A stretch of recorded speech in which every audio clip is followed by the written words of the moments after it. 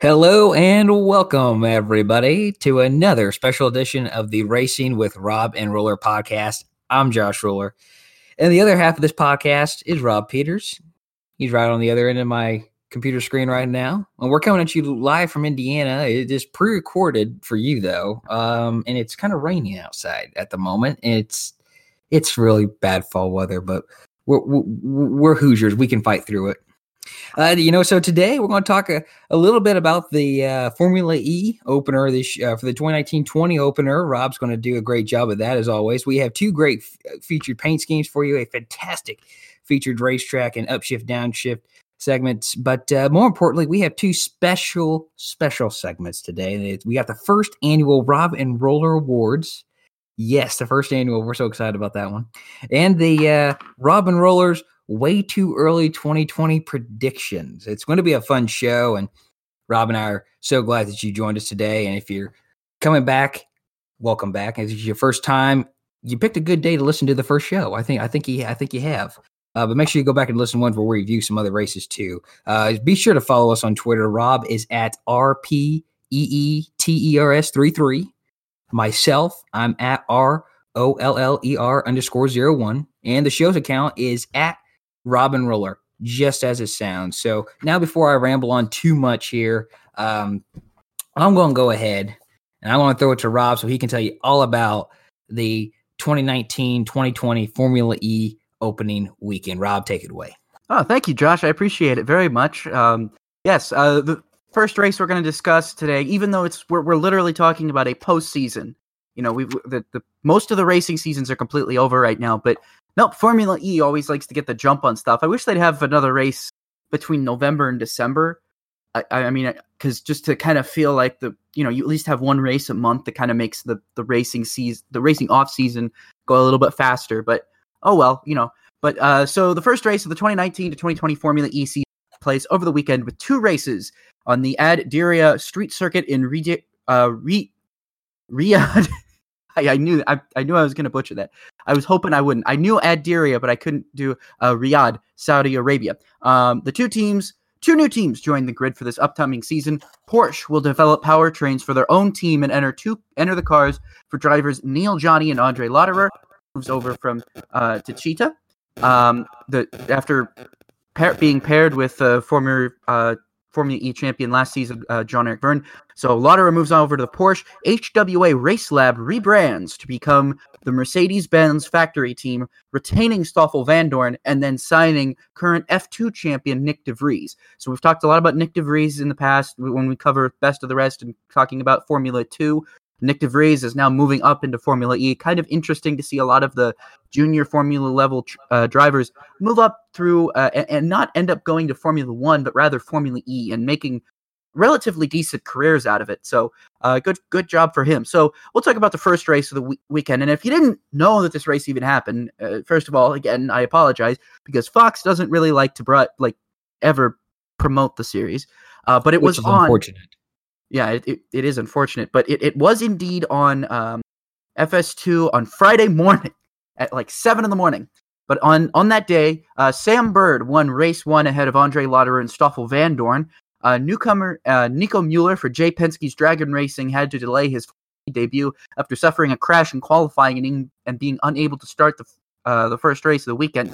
Sebastian Buemi suffered an electronics failure 3 laps into the race and failed to finish. And then defending Formula E champion Jean-Eric Vergne was also forced to retire early from the race with a steering arm failure. So the winner, Sam Bird, would score his 9th career Formula E victory, meaning that he has now won a race in at least one race in every single Formula E season since the series debut in 2014. So that's kind of interesting for Sam Bird. Overall, that first race was not nearly as I don't know how to describe it. But it wasn't really up to the par that race 2 was, because race 2 took place on Saturday morning, and it was one for the record books. Early in the race, during a battle for second, Antonio Felix da Costa turned Sebastian Buemi around in the first corner. Buemi attempted to re-enter the track, but was nearly T-boned by his teammate Oliver Rowland. Then also almost T-boning him were Felipe Massa and Daniel Abt. All drivers did, however, manage to avoid any major incident and carried on without issue. However, not long after that incident, Sam Bird, the previous day's winner, crashed, causing a safety car. And the way he was driving this, I mean, guys were just punting guys all over the place. I mean, that's the thing about Formula E is it's kind of like a mixture between, stock car racing and open wheel racing, because they've got these kind of tough fenders on them a little bit. They can, give more chrome horns than the average Formula car does, but it doesn't. It's not supposed to end well, because we saw with the number of incidents on Saturday's race that once one of those pieces flies off, the car aerodynamically is just not up to snuff. I mean, there's nothing the powertrain can do to overcome that. That you're not going to just take attack mode and then suddenly be back up to pace. I mean, you really have to have all of that downforce on there, which is kind of interesting to see about Formula E cars, because you don't really think of them needing, aerodynamics or downforce or anything, because it's supposed to be strictly about the engine technology. But yeah, there's actually some pretty interesting aero pieces on there. But anyway, so he did crash, and after that safety car period ended for Sam Bird's accident, Envision Virgin Racing suffered a double retirement after Sam Bird's teammate Robin Frijns crashed. And then as the race continued, Alexander Sims, the pole sitter, didn't allow a single person by all day. He led all 30 laps en route to winning race 2 in Adderia. And I know that sounded kind of crazy for me to say it was a little bit of a better one, considering, Sims led the whole race. But overall, the action back in the pack was a little bit more entertaining than maybe the first race, whereas the action up front in the first race was definitely worth it. So, Formula E kicking off again here in 2019 and 2020. So, again, it's another great season of Formula E. I do like that they kind of do this kind of staggered schedule, like multi-year schedule like this, but I just wish that, why can't we run another race in December like we used to? That used to be one of the main pulls, I think, for me of Formula E, was that it was a major motorsport that actually raced, during those seasons where just races don't take place, like December and January. And I think a lot of people would really love to see more races that are available on television during that time period, because I think race fans, we all get, after a while, after a couple of a month or two, by February 1st, we're like, is it Daytona yet? Is it Daytona yet? We'll have had the 24 hours of Daytona by that point, but at the same time, you're still that doesn't quench your thirst, because once it's over, you want more. That's how I've always felt about the Rolex 24, is once it's over, you just want more. So, anyway, good start for the Formula E season, but they won't race again until until January. So they don't race again until January 18th, and they go to Santiago. Yeah. So be interesting to see how that ends up. I mean, I like more race. I like the fact that Santiago E-Prix will actually be taking place, on this side of the country, so that we don't have to wake up at 7 a.m. to watch it. Right. Because believe me, I'm not into that. So January 18th, Santiago E-Prix, and then February 15th is Mexico City E-Prix. So getting kind of close into Daytona territory there. Be interesting to see what happens with that. But anyway, so let's go ahead and that's Formula E. That's really all I got for Formula E. Josh, why don't we go ahead and start a good old discussion on our featured paint scheme this week? Yeah, let's do it. So this week we're going to the 2008 NASCAR Sprint Cup Series season. And the first year, I mean, the big notable for this one is, there's two big notables, really. Jimmy Johnson won his third straight championship that year, tying Cale Yarborough. And it was the first full year for the COT cars, which makes, I think, the selection a little more unique. Rob, I love yours. To tell you the truth, I had forgotten about this paint scheme, and it pains me to admit that. So why don't you go ahead and tell us about it, because this is a really cool paint scheme. Okay, so I know that we both talked about, we've both essentially picked Hendrick Motorsports paint schemes, but there's reasons for this. So let's take a look here. So mine, I love one-off cars. One-off cars that only run a handful or a select number of races. I love those, and I think 2008 had some really, really good ones out there. There's a few out there that I really like. Obviously, my first choice was almost going to be the number 02 Home Depot car that Joey Logano ran in select races, and then he ran the Hall of Fame Racing, the 96 And the Yes. 96 had some interesting paint schemes as well with the DLP with J.J. Yaley. But I'm going to have to go ahead and pick Brad Keselowski's number 25 GoDaddy Chevrolet for Hendrick Motorsports. Because guys know I love GoDaddy schemes. So Keselowski attempted 3 races late in the season, failing to qualify at Charlotte, but finishing 19th at Texas and 23rd at Homestead. And I've always been, like I said, a huge fan of GoDaddy schemes. And even though I do prefer the 2009 scheme, I still think this one is pretty good. Albeit it's a bit basic, but it's still very, very good. It's a flat back black base with a bright orange stripe and bright green bottom around the whole where the quarter panel was located on the old car of tomorrow. And there's a diecast I know that I should really get sometime, but I think I want it of the 2009 car. If I do end up getting that, or if I don't have it already, I should have it maybe somewhere. I feel like I was obsessed with those 25 GoDaddy cars back in 08 and 09 so long. I was just completely obsessed with them, and especially Keselowski's car in the Nationwide series at the time too. Beautiful, beautiful looking car. So, that's my pick for the featured paint scheme of the week. Josh, why don't you go tell us all about yours? Yeah, well, I guess people, who know me, I guess I do like to drink a little bit of Mountain Dew every once in a while. I've cut back, though. Mountain Dew's good for the soul. I do believe that. Very few things I endorse in this world, and Mountain Dew is one of them. So I choose Dale Jr.'s number 88 Mountain Dew throwback Chevrolet that he drove at Darlington in May. So Jr. was driving throwback paint schemes before it was cool. That's basically what it's all about here. It was modeled after Darrell Waltrip's paint scheme he drove from 1981 to 1982 when he drove for Junior Johnson. Junior started second that day and finished fourth. The car, I won't go with it as a white base, and then it has the green, the big green stripes down the side and along the top, and 2 small border stripes as well to kind of accent the big stripes. So, and then it was completely retro Mountain Dew logos too. I mean, this is about the time where PepsiCo was doing some retro themes and with their Pepsi and Mountain Dew products, and they're making it with real sugar. I believe was the deal there, and they were doing it with bottles and cans alike. So it really fit in well. It's probably more actually marketing and Mountain Dew wanting to do this than more so Junior, obviously, I'm sure. But I mean, it couldn't have worked out any better in my opinion. So I love this one. I got the diecast. I should have brought the diecast up from my room and been holding it for this, but that's okay. Very cool paint scheme. I liked it. It's definitely, I think it's actually one of my favorite paint schemes that Junior ran in the 88 car when he drove for Hendrick Motorsports. And I think also too, this set the tone. I mean, you set the bar pretty high for Mountain Dew paint schemes. If you're going to run a Mountain Dew paint scheme and you're Dale Earnhardt Jr., the bar's high, and Junior likes a challenge like that. So he had some good Mountain Dew cars after that too.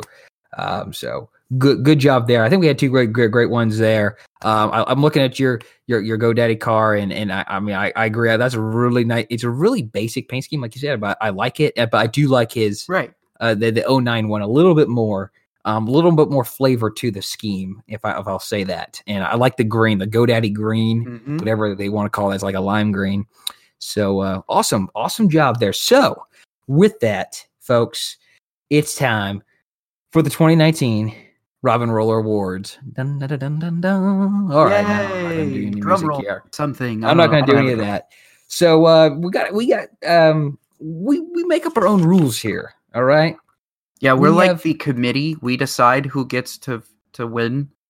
But yeah. We have all the power. And here's the cool thing is, we got 6 awards to hand out, and we each are handing out an award. We don't have just one. We didn't come together and say, look, this is who we're choosing. We're each got our own answer here. So for our first one, our first category, Rob, why don't you tell us your 2019 Rookie of the Year? So my 2019 Rookie of the Year is going to go to a driver that I think was most exemplary throughout this season. Now, unfortunately, they did not win the actual Rookie of the Year in their respective series. I wish that they had, but it was very, very close between this person and someone else. And it was very, very close. But I'm going to have to give my Rookie of the Year award to Colton Herta. You don't win 2 races in your debut season and have just an overall outstanding performance despite all of your error. Colton Herta easily could have been much higher in the final standings had he had not had some mechanical issues here and there. And I'm just going to write those off because I don't really think that those are going to affect him much next year. And I think really if we've learned anything, it's that Colton Herta is here and he's here for time and he's the real deal. That's why Colton Herta is getting my 2019 Rookie of the Year award. Josh, who you're giving it to this time? Who are you giving it to? I actually have to agree with you. I agree with Colton Herta. Colton Herta, congratulations. You've gotten 2 awards now. Yes, there you go. Awesome. He's got two imaginary awards he'll probably never know. Yeah. But, I have to say, share the same reasons. He has 7 DNFs this year, but that doesn't tell the whole story. If you just look at results, you're not going to get the entire story. And that's true in anything, any sport. There was times where, at Texas, he had a fast car. At Pocono, I think he had a pretty good car, but he wrecks there too. Gearbox Indianapolis was one of the fastest cars there. Some were even saying he was the favorite to win. If a couple things here, like you said, he could be much higher in the standings. Might have even been fighting for a championship. He had the speed. He just had some very bad luck, and he didn't always make mistakes. Sometimes it was, like you mentioned, just the car. So, Rookie of the Year. And plus, he's made 18 starts, 17 of them this year. Every 1 in 9 races, he wins a race. So he's got a pretty good record on that already. So on to our next award. Rob, tell us your breakout driver of the year. My breakout driver of the year is a driver who is not a rookie, but a driver who I think got progressively better and better and better and better as the season went on, and really only has up to go from this point. And that is William Byron. William Byron, he had a lot of great pulls this season. He had a lot of really great runs that were very, very impressive, because I think, a lot of people like to talk about, Hendrick Motorsports is not where they used to be. Chase Elliott was really the only Hendrick car that seemed to have it all working, and even then it wasn't enough really to get a run for a championship. But I think personally that William Byron is the guy who just had the most breakout season. And I know that there was a lot of other drivers that I considered for this, a lot of drivers throughout a whole ton of different series that I did consider for this, but ultimately I just think William Byron is just impressed me the most in just how much he improved from last season, and just how much he's just overall from where he started. I feel like he's just continuously getting better, and having Chad Canals in his pit box now and in his ear is only making him better. He's learning a lot, and he's only going to get better. So really, I'm giving it to William Byron. How about you, Josh? Why don't you tell everybody who you're giving it to? Matt DiBenedetto. Straight and to the point. Matt DiBenedetto. I think he showed how good of a driver he actually is. He ran 2 seasons with BK Racing. Then he leaves there and goes to Go Fast Racing. And I think he made Go Fast Racing a better team. But then he says approximately, 15 months ago, I'm betting on myself. I have a ride here at Go Fast Racing, but I'm going to bet on myself that I can go get a better ride and improve a team and do better. And that's exactly what he did. He went to a team that was running 2018 equipment in 2019, was the 5th Toyota car out there, but he took a team that I don't think, that he made that team just a whole lot better, gave them their first top 5s, or not the first top 5s, but like double their top 5s. He got his first top 5s this year. He got 3 of them. And he more than doubled the top 10s of his career. And he was running well in a number of races that I don't think he could have done at Go Fast Racing. And I think he proved I deserve a better ride. And that's what he's getting next year with Wood Brothers Racing. So for me, it wasn't expected. I don't know how many people thought he could do this. And I know there's a lot of people who had a lot of their doubts about his ability as a race car driver, his ability to bet on himself. Was he making the right decision going to Levine Family Racing when then going to Toyota, and you have a guy like Christopher Bell coming up through the ranks, which is exactly what happened. But I like him for the breakout. and a couple things go differently, he may have a win, maybe two, in 2019. So the next one, most improved team. Rob, you're up. My most improved team is definitely going to go to the team of Colleague Racing. I really am impressed with what this team has done this season. I mean, quite honestly, I did not, under any circumstances, expect them to be a front runner in almost every Xfinity series race this season. I mean, if it wasn't Chastain in the car, it was Haley, it was Allmendinger, it was somebody that was up front, and even Haley was running top 10 most of the season. And I think Ryan Truex is a really, really good driver, but I just don't think that the team was there last season to take advantage of Ryan Truex's talent. I think now they're here and they have a lot to say. I think Ross Chastain next season is going to have a breakout season in the Xfinity Series. I really, really do. I think this is going to be probably the best opportunity Ross Chastain has at probably winning an Xfinity Series championship and probably getting some kind of big major sponsor that launches him into Cup full-time. I really think that this is the best time for him to be moving over into Colleague Racing full-time, and this is the best time for them to essentially be peaking for the sake of their two drivers, Justin Haley and Ross Chastain, because those two guys are definitely going to have very, very improved seasons next year if they keep this up based on the amount of improvements they made last season, this past season. Well, I'm going to go with McLaren. You know, look, their 2018 to 2019 is like night and day. 2018, Fernando Alonso was 11th and Stoffel Van Dorn was 16th. All right. I don't think they were really relevant at all. And then you fast forward a year, you have Carlos Sainz, who is tied. He's got 6th place to himself, but he's tied in points with Pierre Gasly. And I think he's got the car to secure 6th place. And he's going to have Alexander Albon on his back, though. Albon's only 11 points out. But still, regardless, both these cars have run well enough to be top 8 in the standings. Lando Norris has had a little bit more unfortunate luck, but he's within striking distance of a top 10 in the final standings, maybe even a top 9. He can't get to 8th, but he maybe can get 9th. I really feel confident he can outrun Sergio Perez and get 2 points more than Sergio Perez this coming weekend at Abu Dhabi. That is my most improved team. I think they've clicked this combination, and that whole organization is clicking. I'm excited to watch them next year. I really am. So next, the most improved driver. I know it was to me. There's a difference between breakout and most improved, and I like your choice, Rob. Most improved driver. Who is it? Yeah, my most improved driver is definitely not a guy who really had a break. I mean, he broke out pretty well last season, but Charles Leclerc is going to get my award for the most improved driver. I mean, moving over to from Sauber to Ferrari is definitely probably is a huge step up in terms of race car. I mean, you're basically going from a midfield car at best to a front running car, and Charles Leclerc has essentially outpaced Vettel on numerous occasions, outqualified him on numerous occasions.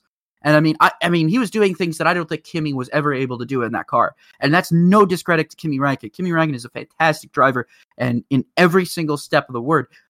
But Charles Leclerc has really taken advantage of this Ferrari car. He's really started to like it, and he's starting to outperform Vettel.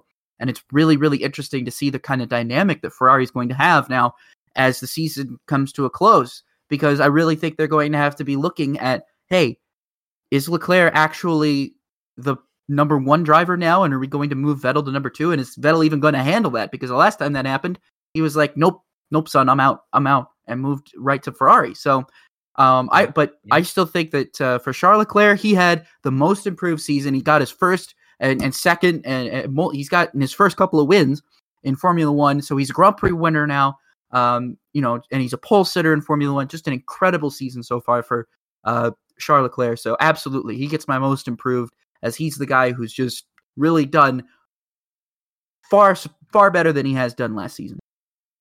This one was a tough one for me. Yeah, there's a few choices. There wasn't a whole bunch of choices on this one. There's a few. But I went with Chris Buescher, and here's why. I want to know why. I'm curious. Okay. I think the team, JHG Daugherty, let him down more than he let them down. I think if they could just put together a few more things, they could have had a top 5 this year. They ran in the top 5 a number of times this year, and then have something go wrong, or just were outpaced, or outsmarted at the end of the race. He had 4 top 10s, but he improved his average finish by 4 positions this year. And I think that is, to me, something when you talk about a Cup Series and you talk about JT Daugherty, who is equivalent to a mid-pack team. And I was really hoping we were going to see what he was going to do in that car in 2020, but obviously he's moving to Roush Fenway Racing in 2020. But I think he challenged for some respect out there. Let's put it that way. He's a race winner. He won a rain shortened race in 2016. But I really felt like that team was making good strides, and with him in the car, he was making them better. Not at the level of a Ross Chastain type of driver, but I think he was making some good gains. And I enjoyed watching that 37 car run in the top 10 quite a bit this year. Not where they finished always. Clearly, they only had 4 top 10s, but they were running a little bit better at the beginning and middle of a race than they were in 2018, in my eyes. And that, to me, most improved driver goes to him. So, Rob, this one, heartbreak of the year. I mean, it says it all. What's your heartbreak? My heartbreak of the year is the one that I still, quite honestly, can't get over. It's the Montreal Screwjob Part 2. Sebastian Vettel's Canadian Grand Prix robbery. I still am not over it. I'm still not over it. I don't know how anybody can be over it at this. Well, it's been a while. It's been like several months. It's been 5 months. Yeah, I think people have probably just completely forgotten about it, but not Sebastian Vettel probably, and not me. That's my heartbreak of the year. I know there was so many, I think, that you could have picked from, guys that just had races going for them, and then everything falls apart for them. And I know that for me, I just felt like that one was the most heartbreaking one, because I felt like Vettel did everything in his power to win that race, and it just got swiped from him at the very last moment. And I just still feel for him still to this day. So that's why my heartbreak of the year. And we talked about it when it happened. We talked about it when it happened. I expressed my feelings when it happened. Oh yeah, you did. I still feel bad. I still feel bad for Vettel not being on the top step of the podium in Canada. Yeah. Mine is one that, I mean, yours is a great choice. Very deserving. I agree with it. I mean, it hurts me just about as much as Vettel's robbery hurts me. So just keep going. This one hurts me just as much. Matt DiBenedetto at Bristol in August at the Bass Pro Shops NRA night race. I mean, oh my gosh, he had that race in the bag, folks. Mm-hmm. He had it in the bag, and then a little bit of contact, just a little bit of contact with Ryan Newman. Screws up the aero on his car, and Denny Hamlin runs him down. And Denny Hamlin said post-race, I didn't want to pass him. I didn't want to do it, but I had to. And the crowd reaction too. I mean, when he gets on the jumbo screen there that hangs over Bristol Motor Speedway, the fans just erupted. I mean, they were heartbreaking too. And what makes it worse is that Matt clearly was holding back tears. Clearly in 2 interviews, because I saw the TV interview and then the radio interview. He's not even on camera. He doesn't have to really fight it, but there's cameras watching him, and he fought back twice. That was a heartbreak, because there's a guy, as I mentioned before, everything I talked about, the breakout.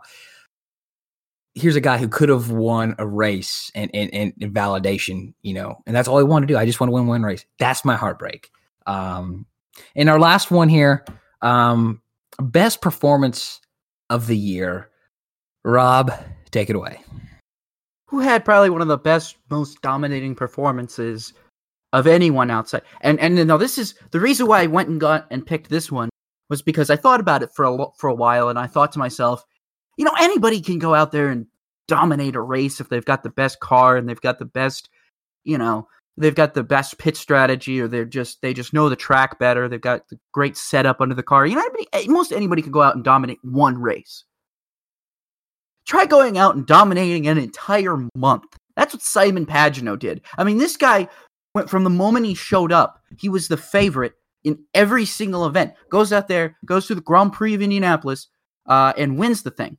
Then goes out, and what happens? Qualifying, pole for the Indianapolis 500. Then goes out there and leads the most laps and holds off Alexander Rossi in one of the most exciting battles at Indianapolis I've seen in a couple of years. And I say that because there's been a ton of exciting battles in Indianapolis over the past couple of years. So but that was one of the more exciting ones.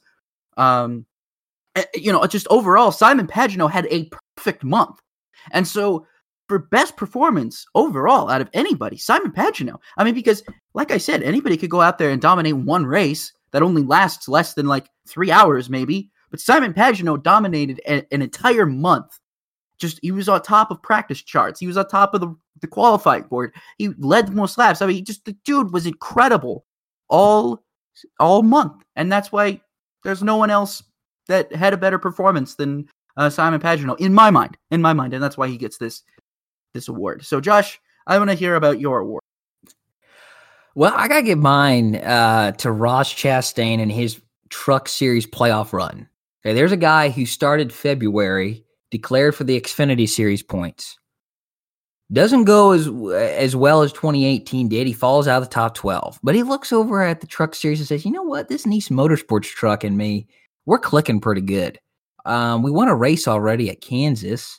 I think we got enough time to go out there, win another race, and make it into the top 20 points. And that's what he had to do.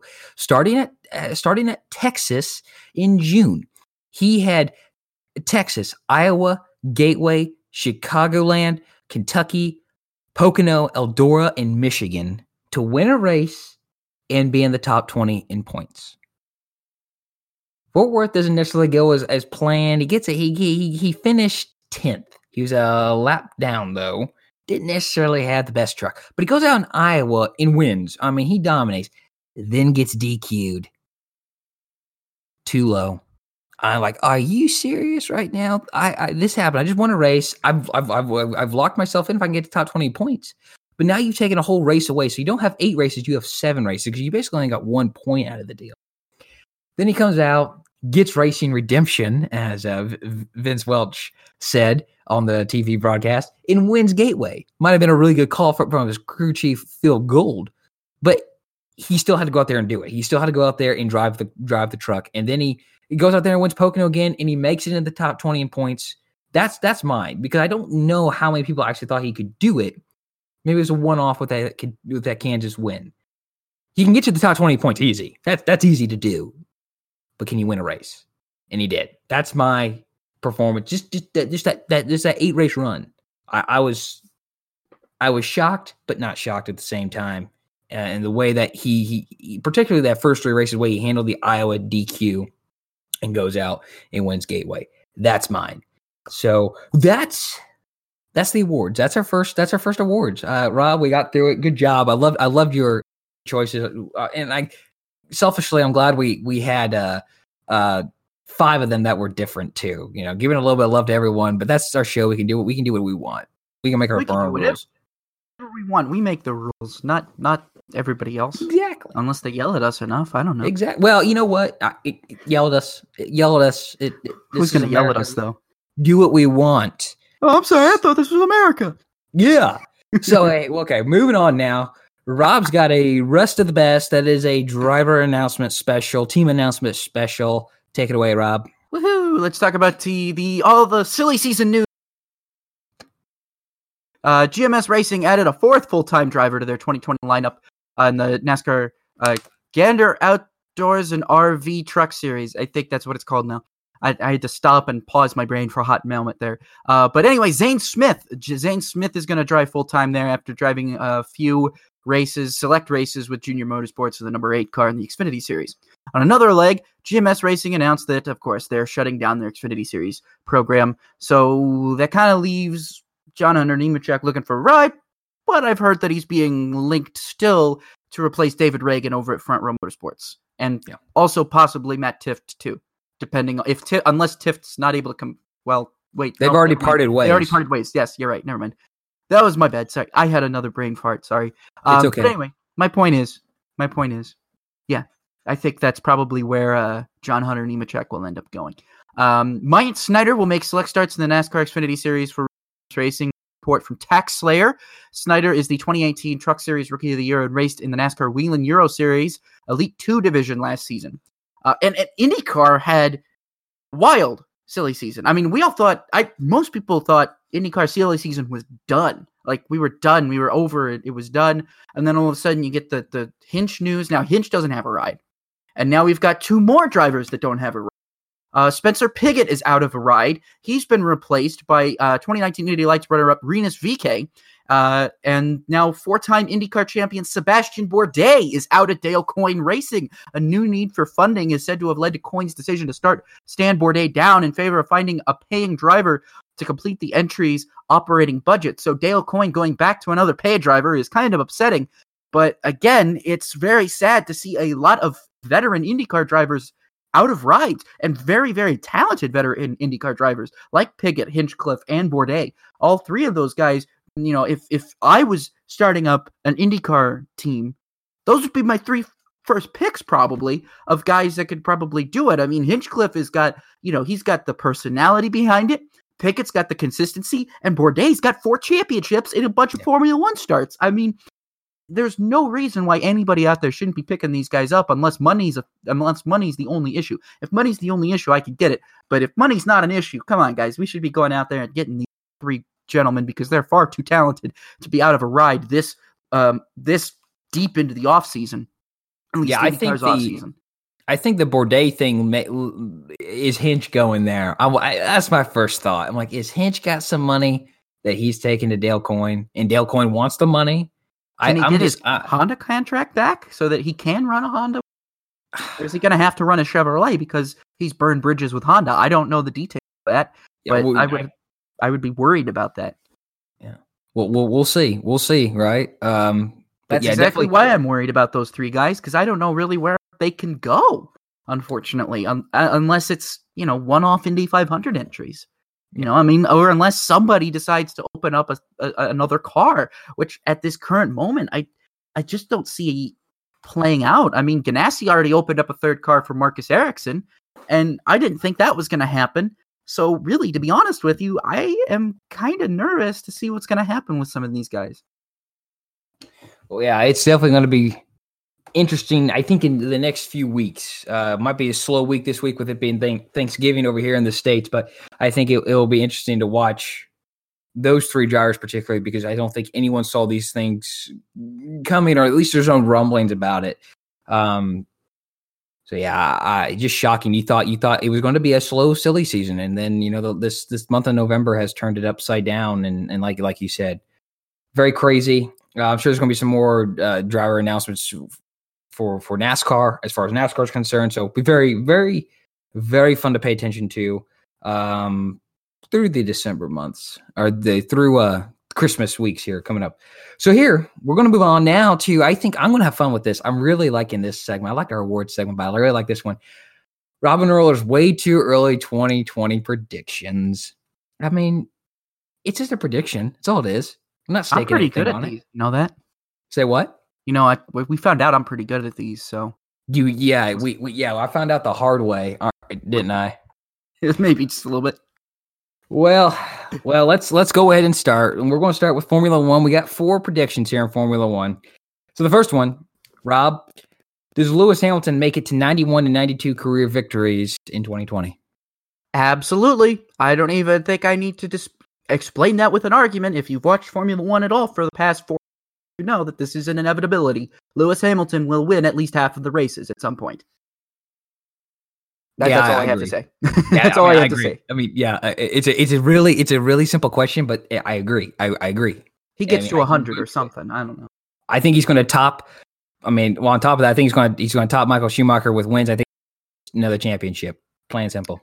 100%. I mean, we're going to look back and people. This is the thing that's interesting is people are going to look back at the Schumacher era and say that. And it's interesting to look at the Schumacher era. In 2002, Schumacher clinched the championship in July. Let's not forget that.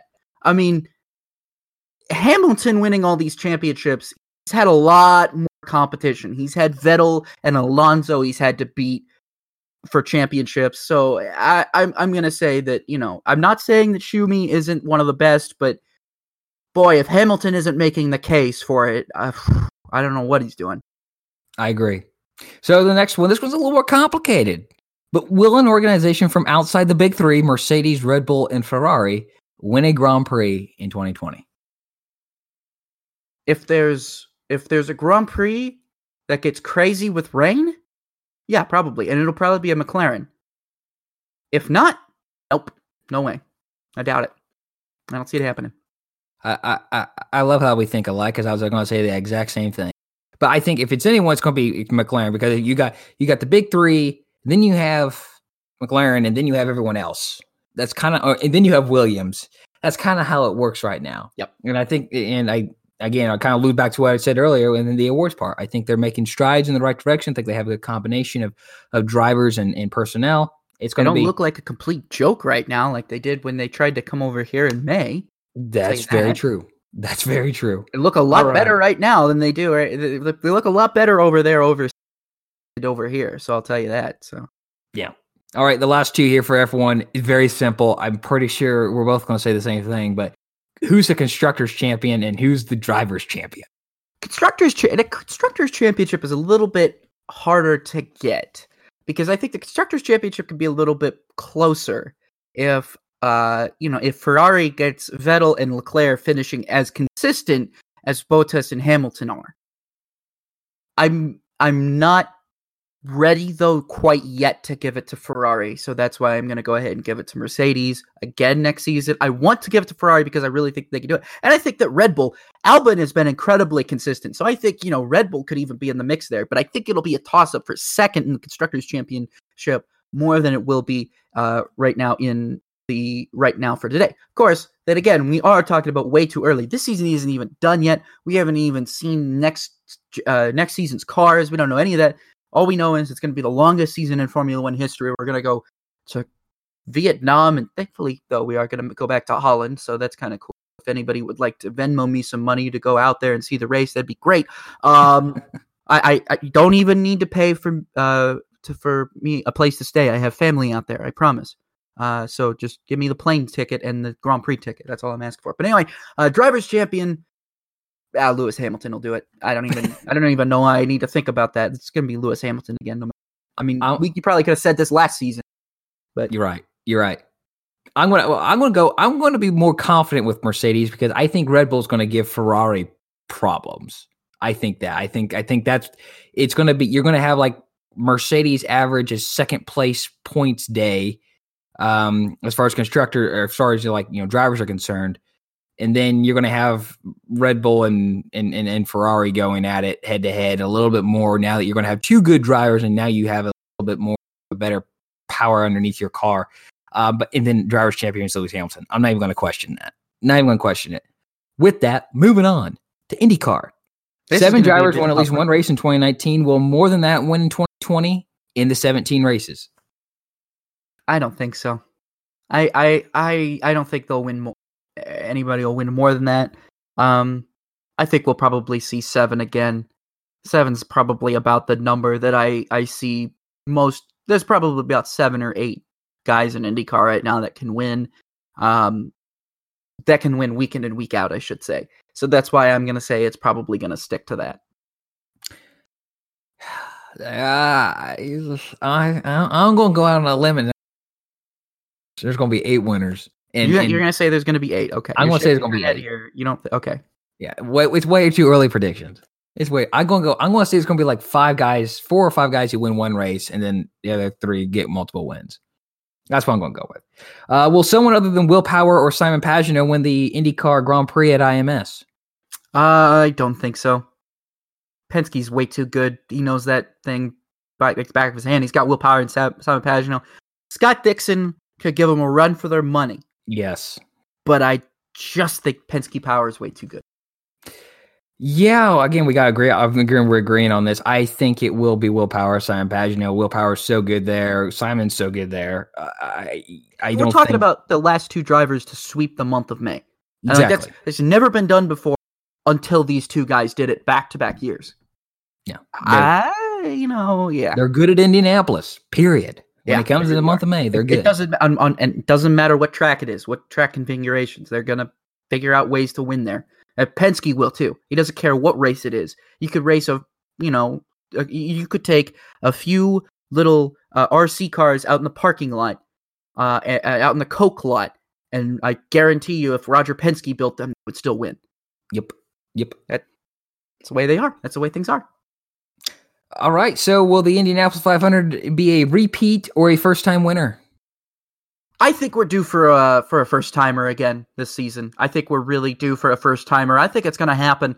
I was interested with the way the cars are going to handle at Indianapolis this past season in 2019. I think that, with the aero screen, we could probably see a lot more drafting now because we could be seeing these cars punch a little bit bigger hole in the air. So yeah, I'm actually going to say that it's entirely possible that we could have a first-time win. At the Indianapolis Motor Speedway, I should say. I'm going to go with repeat. I'm going to go with repeat. I think you got a couple previous winners in the field. You look at Power, Pagano and Rossi and Dixon. I think they're going to be good again. And Hunter Ray too. Let's not forget about him. I think those guys are going to be up at the top, which means this next question is also related. Since 2014, no team that wasn't named Andretti or Penske has won the Indy 500. Will someone other than Andretti or Penske win the Indy 500 in 2020? This is a really tough one because I want to give it to Ganassi. But Scott Dixon is really, really good. He's a really good driver, but he's got this one win at Indianapolis. I think he's got to get that monkey off of his back at some point. I don't want to say Scott Dixon's going to win next season, but I do think that I'm not going to say Scott Dixon's going to win the race because I already said that it would be a different driver. But I do think that it will probably see that trend be broken. I know that those guys are really, really good, but again, if and only if, because this is way too early, I could say this. I think that we'll see I think that we'll see someone else other than Penske or Andretti win the race, just because I think that if what's I'm hearing is true, that the aero screen is going to punch a little bit bigger hole in the air, I think it's probably going to lead to some crazy stuff that probably could lead to a different winner. Well, since I say there's going to be a repeat winner, and the repeat winners who are going to be in solid rides next year are mainly in Andretti cars, I got to go with the odds and say no. There won't be a team that isn't Andretti or Penske related win this race.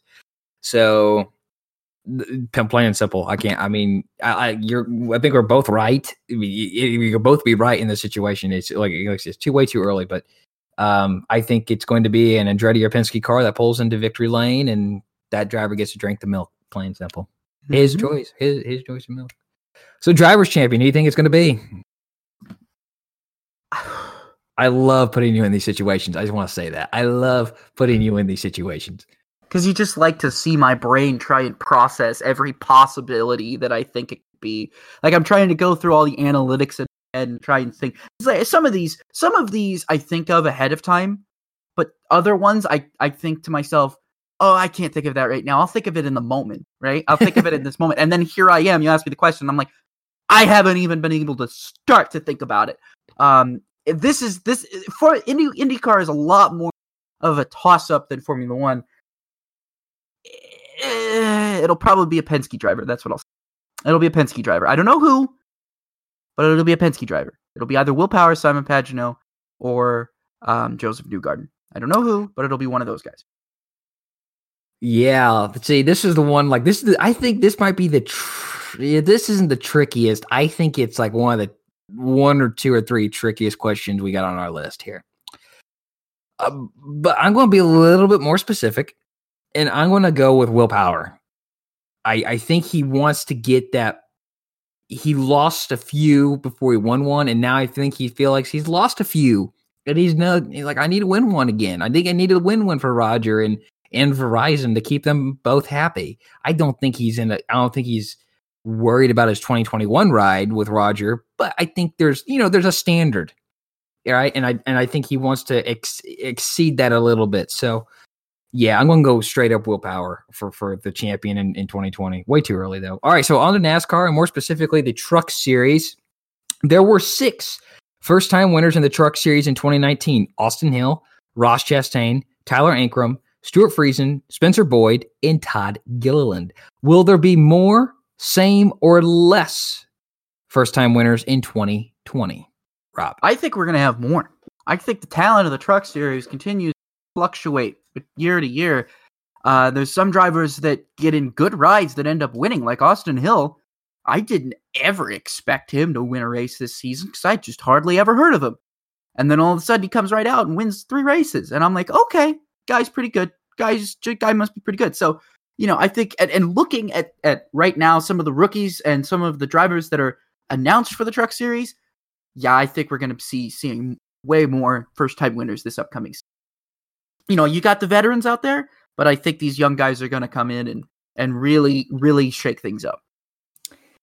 I'm going to go with less. I'm just going to go with less because I look at the guys, and some of this depends on a couple driver where they land up because we don't really know the full Truck Series lineup yet. But I'm going to go with less, and I think 3 of them will come from Kyle Busch Motorsports. Eckes is going to get a win. Chandler Smith might get a win because I think he'll probably be driving the 51 truck in a few races. And I wouldn't be surprised. When I saw Rafael Lessard, I was a little. I'm like, is he good? But he's going to be a Kyle Busch Motorsports truck. I think right. I think he'll be. I think he might have a shot at winning a race, at least one race. And I look at like Zane Smith as another guy, to get the win. So I'm going to go with less, and I'm going to more specifically point to 4. 2020 will include the 8th running of the Eldora Dirt Derby. There has never been a repeat winner. Will 2020 yield a first repeat winner? This is a bit of a toughie one. No, I don't think it will. Because I think this race is such a toss-up. It happens once a year. It happens one time in one NASCAR series, and there's so many people who want to get into the race. There's so many who have varying levels of dirt track experience. The whole track is essentially a crapshoot for everybody in the show. It does not matter if you're a incredible dirt track racer. If you're not in a good truck, or if you don't understand how to drive these trucks, you're not going to have a good. You're going to have a bad time. If you're in a great truck and a great pavement driver, but you might be a little bit rough on dirt, you might have a bad time. You might run around the top and the front, but I don't think you're going to win. It's just too much of a toss-up. I just don't think that there's been a guy out there that hasn't, already moved up that would be willing to come down and win the thing again. I just really think that we're going to keep seeing, brand new winners and no repeat winners for a while in this event, just because of how unique it is. Well, I think a lot of this depends on 3 factors. One, is Stuart Friesen in a truck next year? Does Chase Briscoe race in this race next year? And then Matt Crafton. And you know what? I'm going to go out on a limb, and I'm going to say one of those 3 guys is going to win this race next year. I'm going to go out on a limb and say it. So okay. we will have a first repeat winner in the Truck Series coming next year. And maybe, you never know. Maybe Kyle Larson will come back down. We'll see. Maybe not. Probably not, but maybe I'll cross my fingers. Anyways, so a Kyle Busch Motorsports driver, we got Christian Eckes and Rafael Lessard, the 2 full-time drivers, will be in the championship 4 at ISM Raceway next year. At least one of those guys, maybe both, will either of them make the championship 4? I think Eckes will. I think if Eckes comes out and has a really good season, which he's proved, I think in his couple of races ran this, he was pretty good. He looked really, really good in the ARCA series as well. I think that Christian Eckes has a lot of talent and a lot of potential. I think he could be the guy who goes in there and wins. Like I said, we don't really know much about Rafael Lessard at all. Yeah. I don't want to overrate him or underrate him, so I'm just going to kind of ignore him because he's just quite honestly an unknown for me. I don't know how he's gonna do. I have no honest idea. But I do know Christian Eckes, and I think that it's entirely possible that Christian Eckes ends up being in the championship 4. And that'll probably make Kyle Busch very happy, for sure. So yeah, I think that Christian Eckes is probably going to be that guy who has probably the best chance at making it. So if there's any guy who's going to be in there, it's going to be him. Yeah, I agree with you 100%. Eckes, I was not surprised when he was announced that he's going to be in that 18 car, or an 18 truck, excuse me. But yeah, I think he's going to be there for sure. I think he's going to have a couple wins by the end of the season too. With that, couple wins, him in the championship 4. Who's your champion next year? Now this is another one where I just don't know. How am I supposed to pick this one? I didn't think it was going to be Matt Crafton. I didn't think it was going to be Matt Crafton this season. I didn't even think this is. I don't know, man. I don't know. This is the toughest NASCAR one, though. I think this is the toughest NASCAR. Look, it could be anybody. I have no honest idea. I don't know. That one, I can't even. I don't even think I could choose. I guess if I had to choose, it would probably be a guy who's been in the series for a long time. Yeah, sure. Maybe Matt Crafton will do it. Or maybe Johnny Sauter will do it. Maybe Grant Enfinger will do it. I don't know. And I know I just listed off only Thorpe cars, but it could be Austin Hill on a fluke. I don't know. You know what? I'm going to go with Brett Moffitt. I mean, I just think he's very consistent. And he didn't have a truck he needed at Homestead, but I mean, that could happen to anybody. I mean, look at Kevin Harvick. He needed a little bit more. Justin Allgaier needed a little bit more this year as well. So did Christopher Bell. I mean, he dominated the Xfinity Series, but just didn't have his his day. He just didn't have it, or it was really the night race, but he really didn't have his night. But I won't go with Brett Moffitt because I think he's been the most consistent guy the past 2 years, though. And I think that it's just simply that I don't see that changing. So we're going to move on now to the Xfinity Series. The big 3 in 2019 were Christopher Bell, Tyler Reddick, Cole Custer. If there is going to be a big 3 in 2020, who will they be? Oh my gosh. Josh, can you go first so I can look up the 2020 Xfinity Series roster real quick? Yeah, okay. I think there's 2 shoe-ins. If there was going to be a big 3, because that's the thing, if there's a big 3. And if there's going to be a big 3, 2 of them are going to be Justin Allgaier and Ross Chastain. Based off of the rest of the roster that we know, I say the third guy comes down to a Chase Briscoe if he signed with Stewart-Haas Racing again, and Austin Cindric. And it's so tough. It's just so tough because I don't see anyone else. I do not see the 3 Joe Gibbs guys going out there and lighting the world on fire, or one of them lighting the world on fire. Sorry, Brandon Jones. I know it's your 5th year, but I just don't see it lighting the world on fire. Prove me wrong. I love you to prove me wrong, though. But yeah, I think the locks are Chastain and Allgaier. In the third is a toss-up between Briscoe if he signs with Stewart-Haas Racing in Cindric. I think Cindric's learned a lot. Briscoe's learned a lot. Heck, we forgot Briscoe was a rookie this year, folks. We had to be reminded multiple times by Fox and NBC that, hey, that's a rookie stripe on the back of his car. Go ahead. You're up now that you've seen the roster. Okay, so now that I've seen the roster, it's a bit easier for me to kind of predict who I think might be in there. Obviously, Ross Chastain is definitely going to be guys in the Justin Allgaier is probably going to also be up in there as well. Outside of that, it's really too soon to tell. I think that we'll have to see where everybody shakes out, because there's not going to be a big 3 anymore. We're not seeing anybody returning. I think Michael Linette's another guy who made a lot of great progress this season. Very fair. He was actually one of my runner-ups for choosing most improved driver, because I just thought that, he had he had a really, really good season. He won his first Xfinity race, and he made the playoffs. He did pretty well. And he wasn't kind of just like an also ran in the playoffs either. Like, he had been the past couple of seasons where he'd make the playoffs on points, but then just kind of fall out, get eliminated in the first round, and just kind of cease to exist. He was in it pretty much till the end. He made the round of 8, which is impressive for him. So, that's why I'm going to have to go ahead and say that it could be a toss-up. I think Noah Gragson could have a great season next year as well. So we could even be seeing those 3 up front. Who's the 4th guy? I don't know right now. It's too soon to tell, to be honest with you. I just do not know. Well, I mean that's why way too early predictions here. That's why we're having fun. Because the next one, you're having fun. I'm trying to figure out half of it. I'm having a lot of fun with this. I love playing the early prediction game. Oh, I know. All three Joe Gibbs Racing drivers, Riley Herbst, Brandon Jones, and Harrison Burton, will visit Victory Lane in 2020.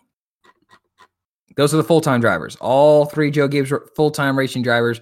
Riley Herbst, who will be in the 18, Brandon Jones in the 19, and Harrison Burton, who will be in the 20, will visit Victory Lane in 2020. What do you think? This is going to sound horrible, and I don't mean this to be disrespectful at all, but I just don't think Brandon Jones is going to win next season. I just don't think it's going to happen. I think Riley Herbst and Harrison Burton could get some wins because they've done very well in Gibbs equipment in the Xfinity Series. You've seen it happen before. So if they, imagine looking at what they did in one-off races, imagine what they'll do with a full season and like a crew chief that they're learning with and a crew that they're traveling with week to week.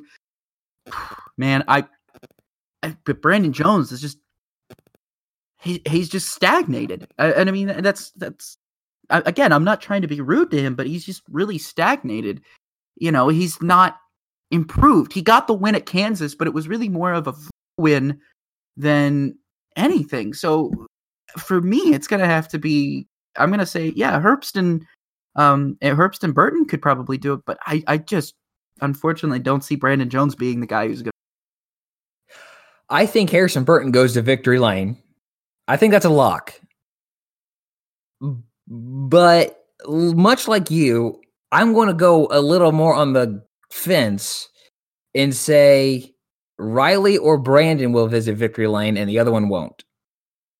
I know that's really sitting on the fence. So the answer to my question is no.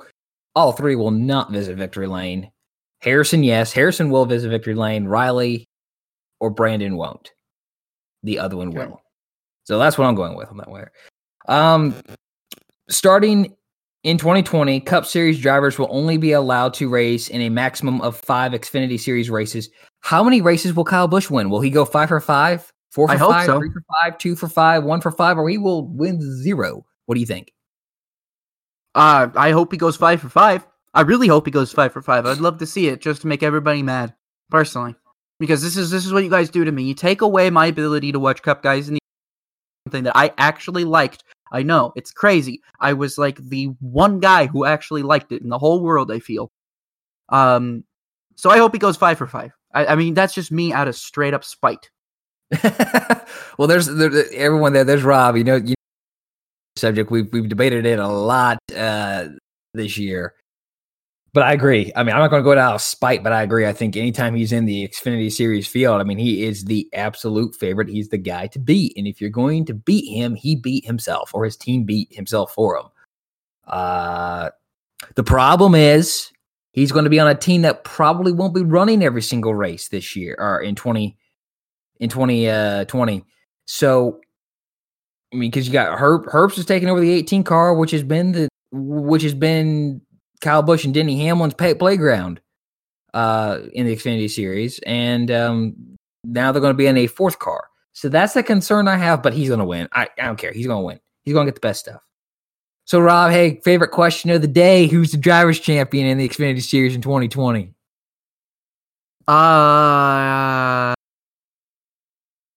This trusty sheet that I have in front of me that says, let me close my eyes here. Ross Chastain. You guys can't see it, but he's literally closing his eyes, and he just like finger pointed onto the computer screen at the current driver lineup. I picked Ross Chastain. I mean, half of that I actually had some of my eyes open to see where my finger was going to land, but he cheated. I did cheat a little bit. I did cheat a little bit because I looked at it and I was like, okay, who's the most likely guy to win this championship? I don't know. Probably not a Gibbs guy. Maybe not a Junior Motorsports guy yet. Probably Ross Chastain. Yeah, I'm going to go with him because he's like the guy who I believe will be the most consistent next season. Well, we both agree. I agree. Ross Chastain. I think Ross will be the champion. I think here's the thing. I think people sometimes have misjudged Ross in the Kaulig car this year. Ross strives from being in a car week in and week out. Why is he so good in that premium motorsports car that runs not very great? He's in it every week and he's making it better and he's learning the car.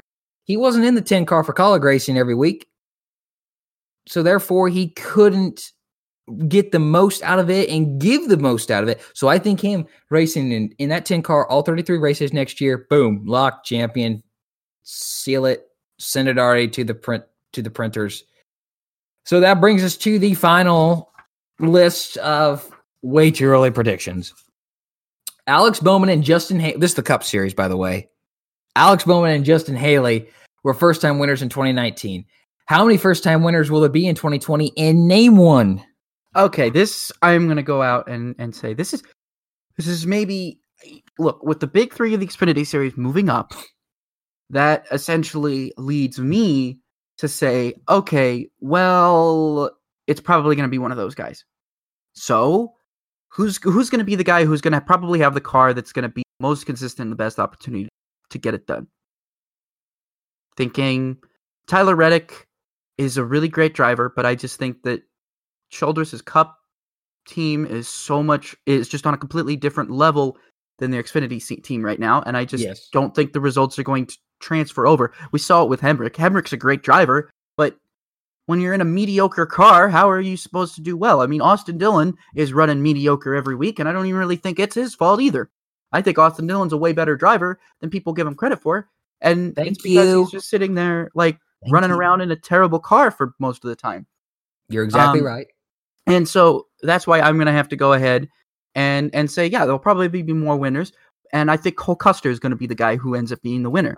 I think Cole Custer, I mean, not to say that Levine Family Racing isn't good, but I just don't think they're where they need to be for Christopher Bell. I think Cole Custer has the best chance because he's going to go in there. He's going to have experienced teammates in Kevin Harvick and Clint Boyer and Eric Almirola. He's going to have a lot of people that are going to be helping him step by step. I think if anybody, he's going to be already established ride that's won races before in the past with Kurt Busch and came close to winning races with Daniel Suarez.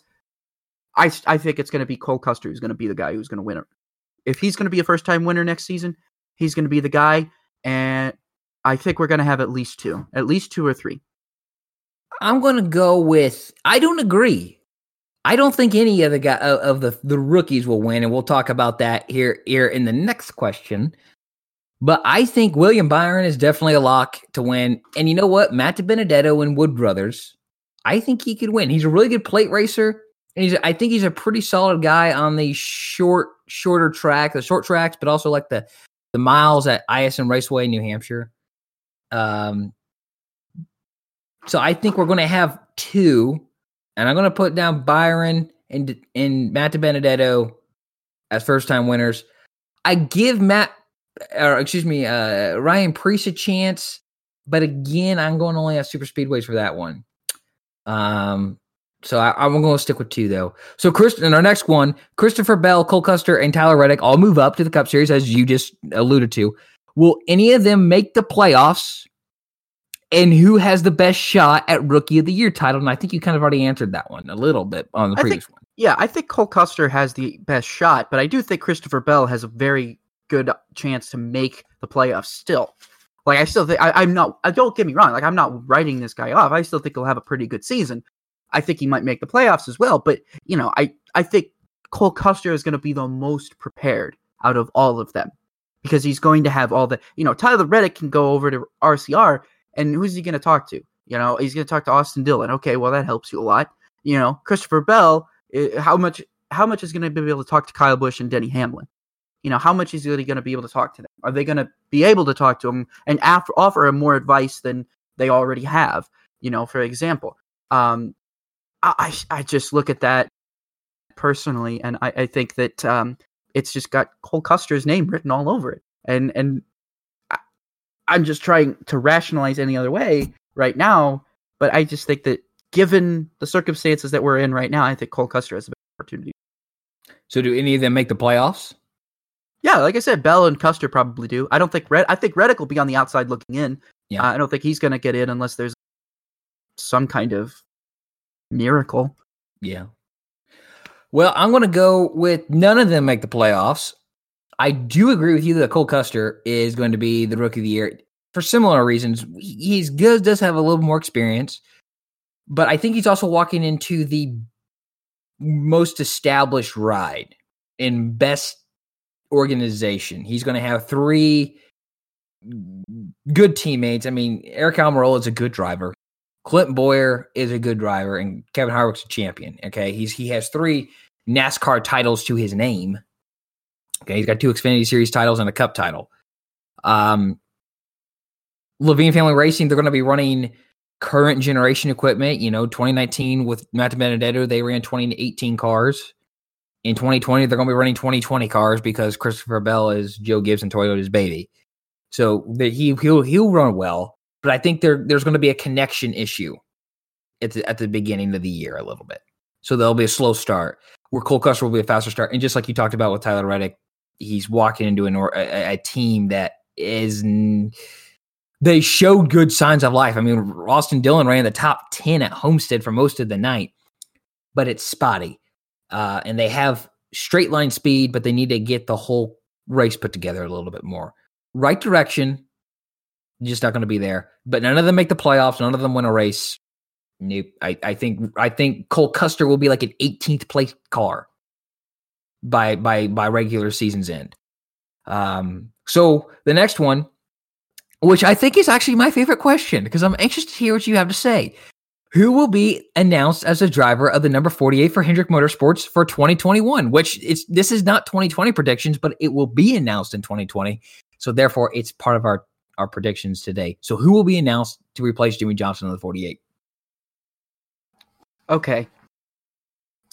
Because I'm going to say this half because I can't even rationalize it yet. It's just way too early to think about. But I really see Jimmie Johnson pulling a mark. Oh, man. And just saying like, yeah, I'm going to take a break for a while, but, I'm still going to still race for a little bit, and then just end up saying, you know what? What's one more season? And then that one more season turns into, what's one more? Whatever. I had such a great season passing, love it or whatever. It's just so, maybe a lot of that is me trying to rationalize the idea of Jimmie Johnson retiring because it's still fresh in my head and I still can hardly comprehend it. Oh, man. But I just think Johnson has a lot of unfinished business left. Yeah. In that he still has races to win. He still has a championship to win. Sure, anybody could go ahead and he could go out on top and say, I've got 7 championships. I've got all these race wins. I'm fine and happy. But why would you not want to go for an 8th and then firmly solidify yourself as the GOAT? If I'm Jimmie Johnson, that's the hardest decision for me. I would have to make family and then deciding, well, do I want to go out on top? He could take a sabbatical and come back in a couple of years. I don't know. Maybe, Hendrick decides, okay, one of you guys aren't working out. Jimmy's back, It could always happen. It happened with Mark Martin. Anything can happen. That's why I'm going to say. I'm going to say it because I have no idea who would be in that car, but I think that he's going to go ahead and Mark Martin himself and be the next Brett Favre and come back and come very, very close to winning championship only to throw an interception on the last play. Well, you heard it here first, folks. Rob Peters is predicting that Jimmie Johnson will be announced as the driver of the 48 for 2021. Who are they going to find? Think about that. Like with Mark Martin. My answer. When Mark Martin was going to retire, who the heck were they going to put in there? They weren't going to put in David Ryan. They weren't going to put in Todd Cleaver. Neither of them were ready. They had to pick someone, and they were just like, okay, Mark, not retire for another year. And Mark's like, okay, yeah, fine, whatever. I'll just keep one more year in my contract. Who are they going to find? Are they going to move up Noah Gragson this early? No. Are they going to go out and steal somebody else? Are they going to go back and steal Brad Keselowski again? I come on, let's be honest. Steal him back? No. It's who are they going to get? Unless they're going to go out and grab a big free agent next season. That's what they're going to do. Okay, tell me, who do you think they're going to grab then? And they have Chip Ganassi and Kurt Busch and Monster Energy to thank. Because they signed a multi-year deal, Ross Chastain will be in the 48 car in 2021. My goodness, you are bold, brother. I He's gotta am win the very bold. championship first in the Xfinity Series. Okay, if I said this, if Kurt signs a 1-year contract, I think and it's done, Ross will be in the 1 car. Now, I think a lot of this does still hinge on how does Ross do in the first 17 races of 2020 in the Xfinity Series, but I think it's going to go well. And like you mentioned, let's look into Hendrick Motorsports in Chevrolet, development stage at Junior Motorsports. I don't think Justin Allgaier is going to get a chance at Hendrick Motorsports. Sorry, Justin, I just don't think so. And I think he's good. I think I like him being in the Xfinity Series. He said that a couple of times. I think Justin Allgaier said a couple of times he's happy in the Xfinity Series. Yeah, and I think he's good at being the elder statesman role. I like that. Michael Annett, I don't think he's going to get a shot at Hendrick Motorsports, and you don't need backing for it. And Noah Gragson, I don't think he's going to be ready. I don't think he's going to be ready for 2021. I think if he's back at Junior Motorsports in 2021, that's good. And obviously, but the only other person I can see is Daniel Hemrick, maybe. But I think he's going to have to do well in those 21 races in the 8 car. You look at the rest of Chevrolet in the Xfinity Series, and you look at Justin Haley, and you got Ross Chastain. Ross Chastain is above everyone there.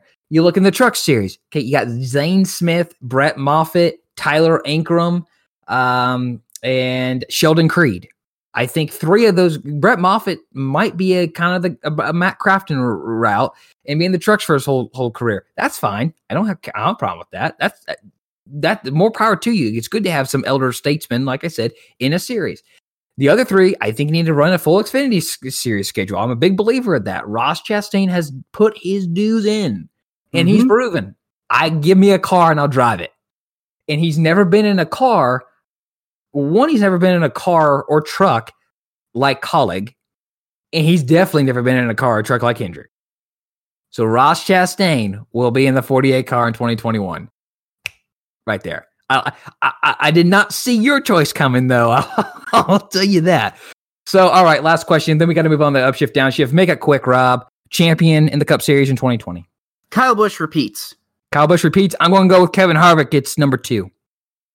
All right. Okay. So upshift, downshift. We're going to hit you with one right quick off the bat. Woohoo. Reminder, we're going to hit you with a question or a hypothetical statement. I think they're all things that have actually happened this week, so we're always going to kind of react to it. But Jimmie Johnson announced last week that he will retire. Do you upshift or downshift? You already know how I feel. I downshift. I think it's too soon. I still think he's got time left in him. I understand that the average NASCAR driver's career is a lot lower now, it seems. I mean, maybe it's just relative to me because I've literally grown up with almost all of these drivers in right my entire life now, but it just seems to me that you think about Richard Petty racing as early as the 40s and 50s, and then realizing he finally decided to hang up his helmet in 1992. That's a couple of decades worth of racing. Now we only get 2 out of them at best. I'd like to see some guys run multiple decades. I know it's hard to do it, but NASCAR's got to do something because we can't be losing these drivers this fast and not really having drivers that are up to their snuff. Like when you lose Gordon, Stewart, and Earnhardt all within there are 3 years, they're back 3 years of each other, you are going to be scraping for new stars. And the last thing that NASCAR could have afforded was Jimmie Johnson saying this. I think if anything, NASCAR throws some money at him and please don't do this right now. Please stay like Mark Martin. Stay like Mark Martin. Do a couple more seasons. Do some partial seasons. Get a Hendrick development guy a couple of starts in like a car or something while Johnson takes a partial schedule, something like that. It's just very difficult for me personally to think that Jimmie Johnson's already made up in his mind that this is when he's going to call it quits, because the way he was talking for so long made it seem like he still had plans to race for at least another 3-4 years. Yeah. And now all of a sudden it's like, all right, this is my last one. Are you sure about that, Jimmy? And again, I don't want to be that guy who's like, no, don't retire because and say he can't. I mean, he can do whatever he wants. He's free to do whatever he wants. I just think personally, if I were him, I might give it some more time and then maybe C. But I understand when you have a family, you have a wife that you take care of, you want to be there for them. You want to be there for them. I think Casey Kane is a great example. I think he's much happier now as a father than he ever was as a racer. And sometimes that just happens. Will that happen to Jimmy Johnson? I don't know. But, I just think that I just think he's hanging it up a little too soon. I'm going to upshift. But I watched that press conference live, and I think he was convinced it's time. And I'm sure going 90 plus races without a win contributed to it. He said it really didn't, but I'm sure it does. And I think he wants to try new things. He's not hanging up the helmet for good. He said he might come back and do races, but he can't do it for Hendrick under the current rules of the RTA agreement. They could run 2 drivers part-time, couldn't they, though? Well, they could run 2 drivers part-time, but when I don't think they want to. I don't think they want to do that. You're probably right. You're probably right. That's just an idea. It's an idea. It's a great. Yeah, I mean, you're right. It's an idea, but I mean, he could come back and do races like for Junior, in the Xfinity series. I think that would be neat. Him running the 8 car a few times. He wants to do IndyCar, but anything but fast ovals. He wants to maybe go back to dirt. He maybe wants to do sports cars. He's Jimmy Johnson, the 7-time NASCAR champion. I think he'll be an ambassador for NASCAR, whatever he's racing in. And I think that's fine. And he wants to cut back on a 38 race reschedule. His girls are 9 and 6 now, I believe. Mm-hmm. It's maybe time. And we have to accept that the lifespan of a driver's career is shorter now, both because of the demands and the stress. But also you're making a little bit more money now than Richard Petty did in his time. You can hang up quicker. And if you're really successful like Jimmy has, you don't have to worry about it. So the next question here, 9 days ago, last Monday, 9 days ago, Adam Stern tweeted that Fox Sports is expected to go with a 2-man booth of Mike Joy and Jeff Gordon next season and not fill the vacated spot by Darrell Waltrip. Do you upshift or downshift? Look, man. I just want Larry Mack back. Is that too much to ask for? I want my Larry Mack back in the booth. This is tough to watch, folks. I just want to see Larry Mack tell me things and yell at me, but in a happier tone than Steve Letarte. Because all I ever get with Steve Letarte is yelling at me and telling me things that I already knew. Larry Mack at least told me things I didn't already know. Well, sometimes he did. And we have a caution. Fun times. No, seriously, I would love for Larry Mack to just come back in the booth. It just doesn't seem right without him up there. I'm sorry. It just does not seem right. Like, Fox has this perfect chemistry for 15 years. And then they go and mess it all up. And then the last couple of years have just been kind of like listening to nails on a chalkboard and Mike Joy trying his best to make it sound like music. And now it's like, okay, we got Jeff Gordon and Mike Joy, but can we please have Larry Mack back, please? Like, please. If Larry Mack doesn't want to come back, then that's fine. But please, the rest of the world wants him back. That's why I'm downshifting, but I understand. Yes, I'm a grown man who just shed a tear over an old balding crew chief who speaks with an incredibly thick Southern accent, and I do not care. I like the idea, so I'm going to upshift. I agree. It would be nice to have Larry get back in the booth. I don't think it's going to happen because of the money they spent on this new studio for him to play whatever, now my name is starting to slip, the NFL rules analyst for Fox. But we want a rules analyst. Nobody wants a rules analyst. Well, no one wants a rules analyst, but they want him to have like everything at his disposal that they can't set up at a track. And I get that. The problem, I agree. I think he needs to be there. But if I'm looking at the reality of what we know, I don't think it's going to happen. I'm surprised that they don't try to replace him with like a Jamie Mack. I think Jamie McMurray would be all right in it, but what they're waiting for is Kevin Harvick. And I honestly believe Jeff Gordon's days at Fox are numbered, not because he's doing a bad job, but because he won't be Fox and team principal for Hendrick Motorsports. I don't think he'll do both. I think he will only be owner, in team principal and not owner, team principal, and TV booth. So that's what surprises me that they're not trying to get another guy. But maybe they feel like there's not another guy, or maybe they did ask. Maybe they asked Jamie Mack. I don't want to do that. Maybe they asked Bobby Labonte. I don't want to do that. I don't know. We haven't heard anything on it, so I can only speculate. So, I'm okay with. I'm okay with what?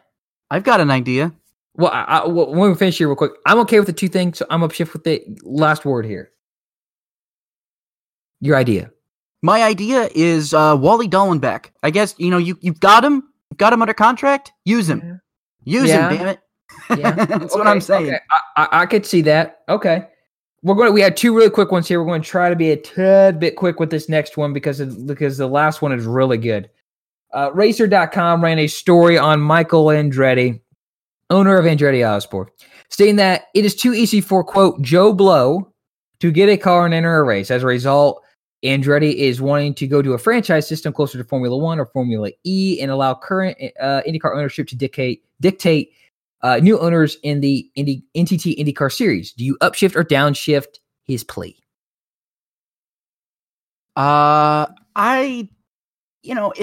This is a hard one because I understand where he's coming from, and I do think that probably the best route to go for future motorsports. But doesn't it kind of hurt that idea of Indy where bring what you run? Like, if I want to see something like that, can it apply to everywhere but Indy? Then we might be talking. Then I might be cool. Then I might upshift if it's everywhere but Indy. But for right now, I'm going to downshift. I downshift the idea. I think you got it. You have to allow, because if you do that, I got to antitrust stuff, and I don't want to worry about that in sports. Okay. Yeah. If I had the money and I want to go try to go put Spencer Pigot in a car right now. Okay. I should be able to do that. If I can afford to buy a chassis or two from whoever or build one and buy the tires and buy the crew, I should be allowed to do that with no one asking me what I'm doing or, why I'm doing it. And I shouldn't have to ask one for permission. That's how I feel. That's why I don't really like the charter system and the Cup Series in NASCAR. No, I don't either. Yeah. And I don't want that to affect other motorsports. In fact, if the charter system went away tomorrow, I'd throw a party. So moving on to this next one that you added, and I really like it because you had the rundown at the time, and I would have added it too. But on Monday, 2 days ago, Adam Stern tweeted that NASCAR is considering cutting some track second dates off and adding street courses in bigger markets in 2021. Do you upshift or downshift on NASCAR going in this direction? Come on. I'm downshifting 100%. Really? Street courses? Really? Really? Really? Like, honestly? Really? No, I'm serious. Really? Street courses? Really? I know. Why? Why do we need to go to street courses when we have all of these ovals all throughout the track in small ovals in major markets all throughout country? And we're not going there? Are you serious? Come on. You want to go to another race out in California? Why didn't you just, find a nice little short track out there? It's Kern called County. Irwindale. Kern County. Save those tracks. Go there and save those tracks. This is crazy. What are they talking about? Big major markets. Well, you're already in major markets. You're in Texas. You're in California. You're in Chicago. You're in New York. Maybe not New York City, but you're in Dover, and you're in upstate New York. And you're in Pocono too. Pocono's not too far away from New York. Right. And New Hampshire's really not that far away either. No, you're still in the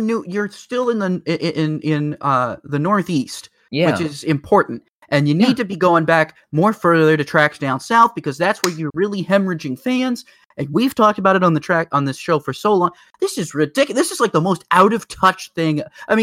Cutting second dates at tracks is one thing. That's not really all that controversial. But street courses in major, well, just come on. What are you, Formula E, Formula One, IndyCar? Are you just scraping the bottom of the barrel because you can't fill tracks on ovals now? Come on. That's ridiculous. And who's to even say the racing is going to be good? You're going to take a big, heavy stock car and expect those to be able to go too wide through tight city streets? Yeah. No way. No. Yeah, this is the first thing that came to my mind. I don't want to know whose idea this is, because Steve Phelps about 10 months ago said, you know what? NASCAR might have lost its way. What is this? Yeah, this is losing What is your way. this? I downshift on this so hard I just broke my gear. My first off, my shifter and my transmission is laying in the middle of the road. That's how hard I just downshifted. At that time when Dale Jr. ripped his shifter off and just threw it in the back of the car. Yeah, I mean, look, NASCAR. This is what NASCAR. I agree that we need to cut some second dates now, second weekends. I don't mind if we add a few. I think the dual weekends can be used 3 or 4 times a year. And I think there's a couple tracks that are good candidates for it. But we don't need to be going to some of these places twice a year. We need to add 2 or 3 short track weekends. So South Boston, Nashville Fairgrounds, Kern County. That gives you a short track out west, because right now our short tracks are like right all in the same spot. You need to add 1 or 2 road courses. And at this point, I look at Atlanta Roval as a great option. Needs modifications, but do it. Road America. Folks, do it. And you need to add 2 or 3 races in the Southeast, because that's your bread and butter. Please. The Northeast is modified. Midwest is IndyCar and dirt cars. And out west, it's dirt cars, all right? And sports car racing. Look. You gotta, the core NASCAR stock car fan base is always going to be in the Southeast, from like Alabama up to Virginia down to Florida. That triangle of land is going to be your base, your strongest fan base, and you can't be adding a street course in Long Beach, Houston, New York City / New Jersey, Seattle. I mean, I agree. I will go to this point. If you were to go to a new market. When you said Seattle would be the perfect place. And see the Northwest.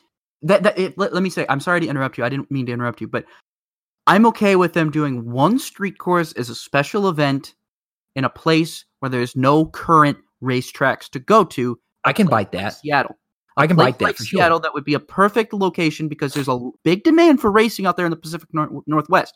There's unfortunately not a whole ton of racetracks up there that are capable of holding a ton of big name races. So I think if NASCAR wanted to go and say, okay, we'll do a street course out here in Seattle, we'll take away, I don't know, a Kansas date or a Dover date or something, I don't know, and we'll go there.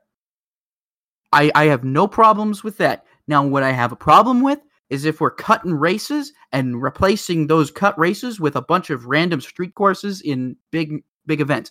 That's where I'm having a problem. If they want to do this as a one thing to maybe create a racing culture in a place where there's not currently a big racing culture, or your racing culture, because I think you can't shove a Formula One race down just any American's fan or throat, right? You can't do that.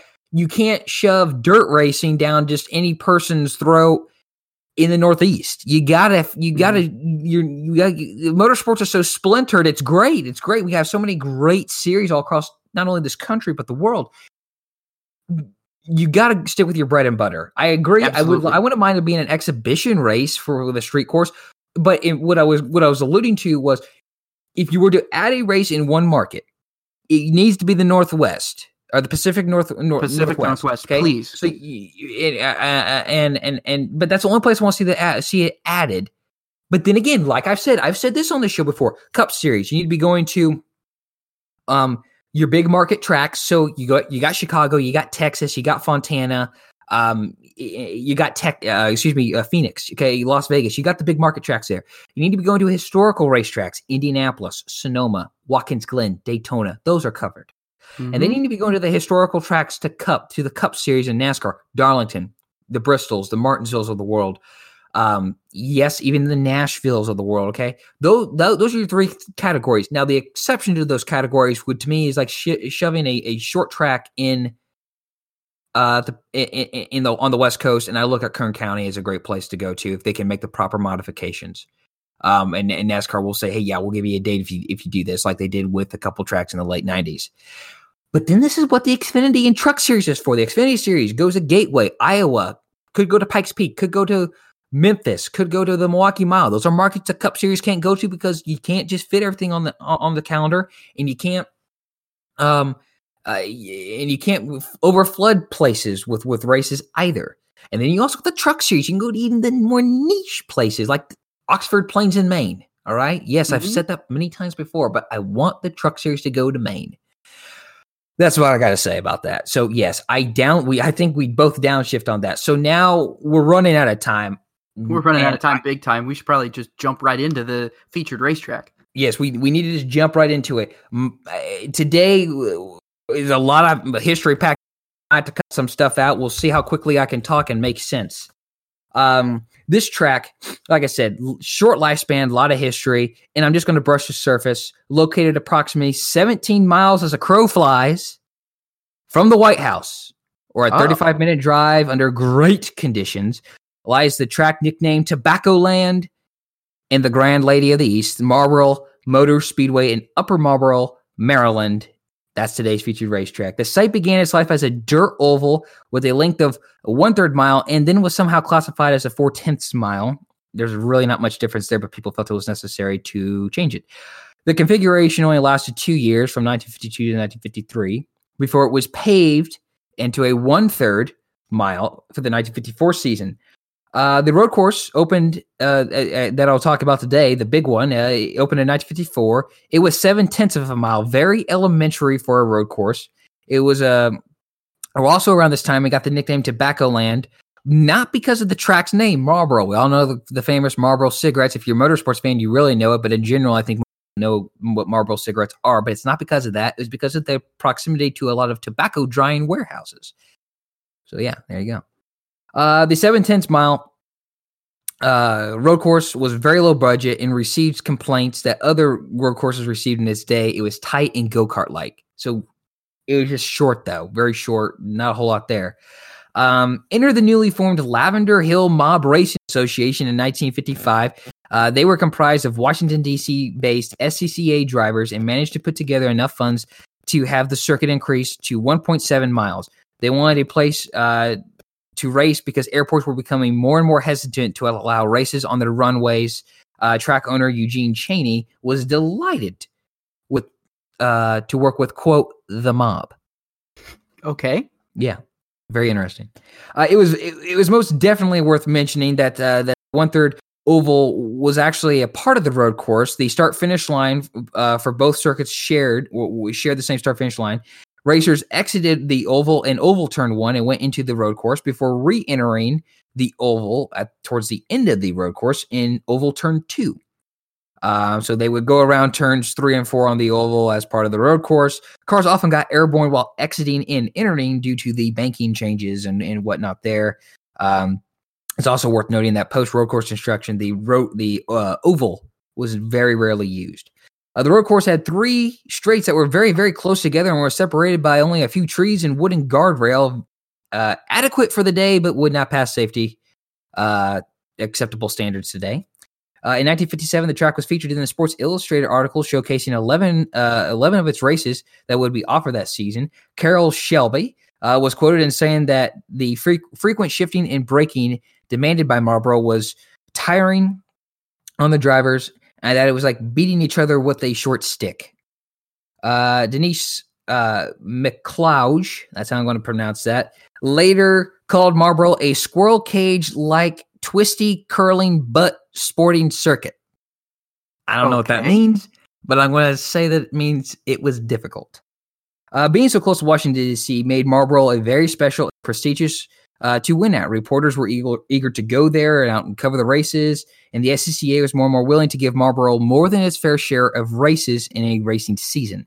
The mob, the quote mob, might have contributed to that, and that is a very popular watering hole also called the Old Brick Inn. In any way, Marlboro was a track everyone wanted to win at just because of a number of different reasons. In 1958 and 1959, the SCCA's President's Cup was presented to Walt Hansgen and Don Sessler, respectively, at Marlboro Speedway. The SCCA's President's Cup was presented to the driver demonstrating ability, competitiveness, and success at the national championship runoffs and is still presented to this day.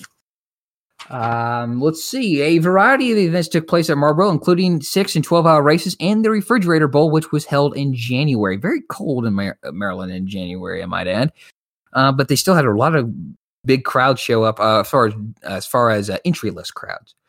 Despite putting on most of the time good racing, Marlboro struggled to bring in the cash because of the size of the circuit and land coverage. Other big names like Watkins Glen, Riverside, and Road America were over 2 miles in length, or Road America's over 4 miles in length.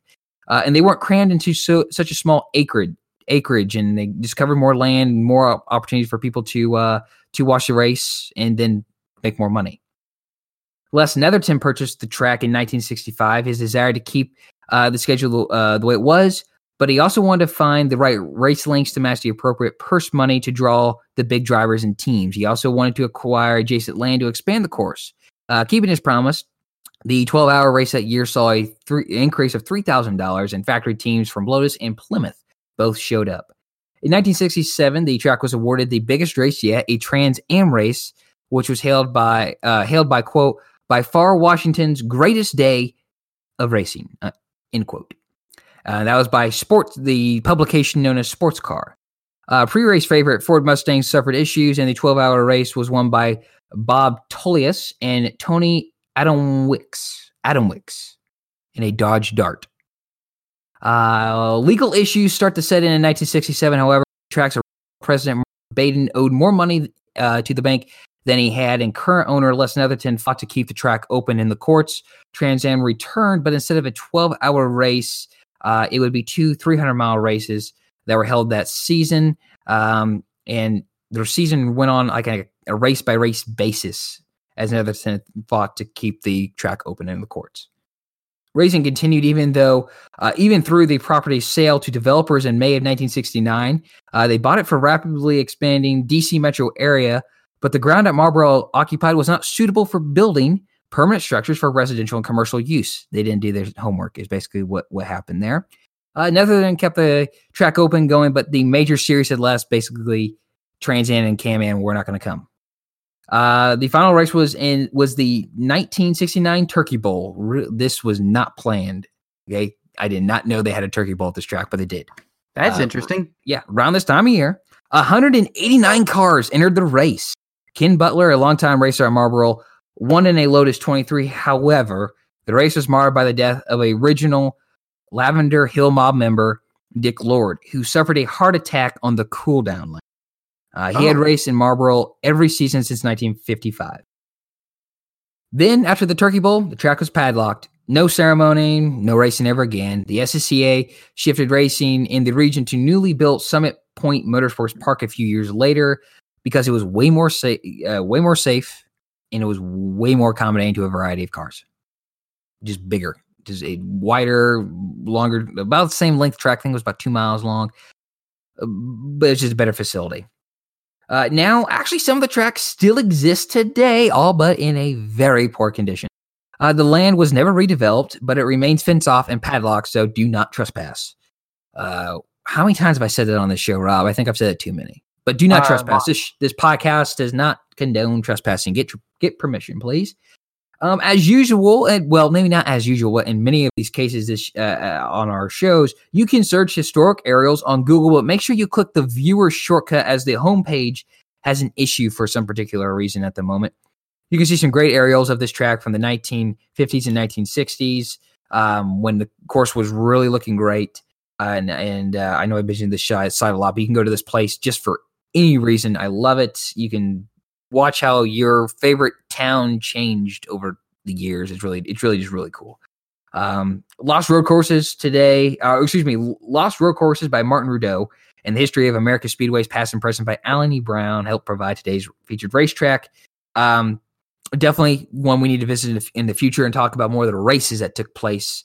And I know I rushed it today. I don't know how many minutes I just spent talking, but really, really cool race. Rob, before we go to the What's in the Windshield and I start closing things out, anything you want to add? Nothing. I just thought that was really interesting. I'd never heard about it until today. So thank you for that history lesson. Yeah, no problem. I enjoy it. It's definitely, I think, one of my favorite probably is my favorite segment of our show. So what's in the windshield for starters and finishers? The 2019 Formula One World Championship officially crowns a champion, Lewis Hamilton, on Sunday in Abu Dhabi in the 2019 season finale race. That's his 6th world title. Mercedes receives their 6th straight Constructors' Championship. But the good news is, watch the race because there's a number of midfield positions up for grabs still. So watch it. The 2019 and 52nd running of the Snowball Derby begins on Wednesday, December 4th at Five Flags Speedway in Pensacola, Florida. The 300-lap main event takes place on Sunday, December 8th. The 34th Chili Bowl Nationals begins on Monday, January 13th. The Tulsa Expo Raceway in Tulsa, Oklahoma will host the main event, as always, on Saturday, January 18th. Currently, there are 101 entries, which is expected to rise. I think last year they had over 300 there. The one race you all should watch, the Bathurst 12 Hour, will take place on February 2nd. So that's pretty cool. That's a pretty cool race. You need to watch it. Awesome circuit. The Mount Panorama Circuit in Bathurst, Australia is where they run this. It's still streets you can run on. Actually, when the race isn't going on, you can drive on it, but don't speed because they do monitor the roads pretty well because they don't want people racing on it because it is a very dangerous circuit. Also for all you NASCAR and racing preservationists, pay attention to Dale Earnhardt Jr.'s social media accounts and maybe the Dirty Mo Media account too, because he's looking to have a lawn maintenance day at North Wilkesboro Speedway so iRacing can come in and scan it and preserve it for future generations should the track not be restored. So pay attention for that. That's supposed to happen in early December. So with that, that's what's in the windshield. I'm going to close this thing out. We're way past time here, I think, a little bit here. I started my clock a little late, but we had a fun time today. I know we did. So thanks for listening, Rob, and I really appreciate your support. We, if this was your first time here, glad you were here and hope you enjoyed it. If you came back for another go around, we hope you come back next week because we got at least one more show planned. And that's obviously to talk about the Formula One finale, give our thoughts on the 2019 racing season and what we maybe hope to see in 2020. Plus a special featured paint scheme segment dedicated to the soon-to-be inducted NASCAR Hall of Famer Tony Stewart. And our featured racetrack is one that has a very special and important place in NASCAR history. An early sneak peek, it's in Florida. So remember, follow us on Twitter. Rob is at rpeters33, RPEETERS33. I'm at roller_01, ROLLER_01. And the podcast account is at Robin Roller, just as it sounds. And use the hashtag Robin Roller to find us, and also use the hashtag Ask Robin Roller to play along with our upshift, downshift, and let us know your thoughts of the early predictions too. I kind of would be interested to hear what you have to say. So I want to hear other people's predictions. Yeah, right. It'd be awesome to see that. So with that, though, I'm going to stop talking, and we're going to end this thing. For Rob Peters, I'm Josh Roller. This was the Racing with Robin Roller podcast. See you, everyone.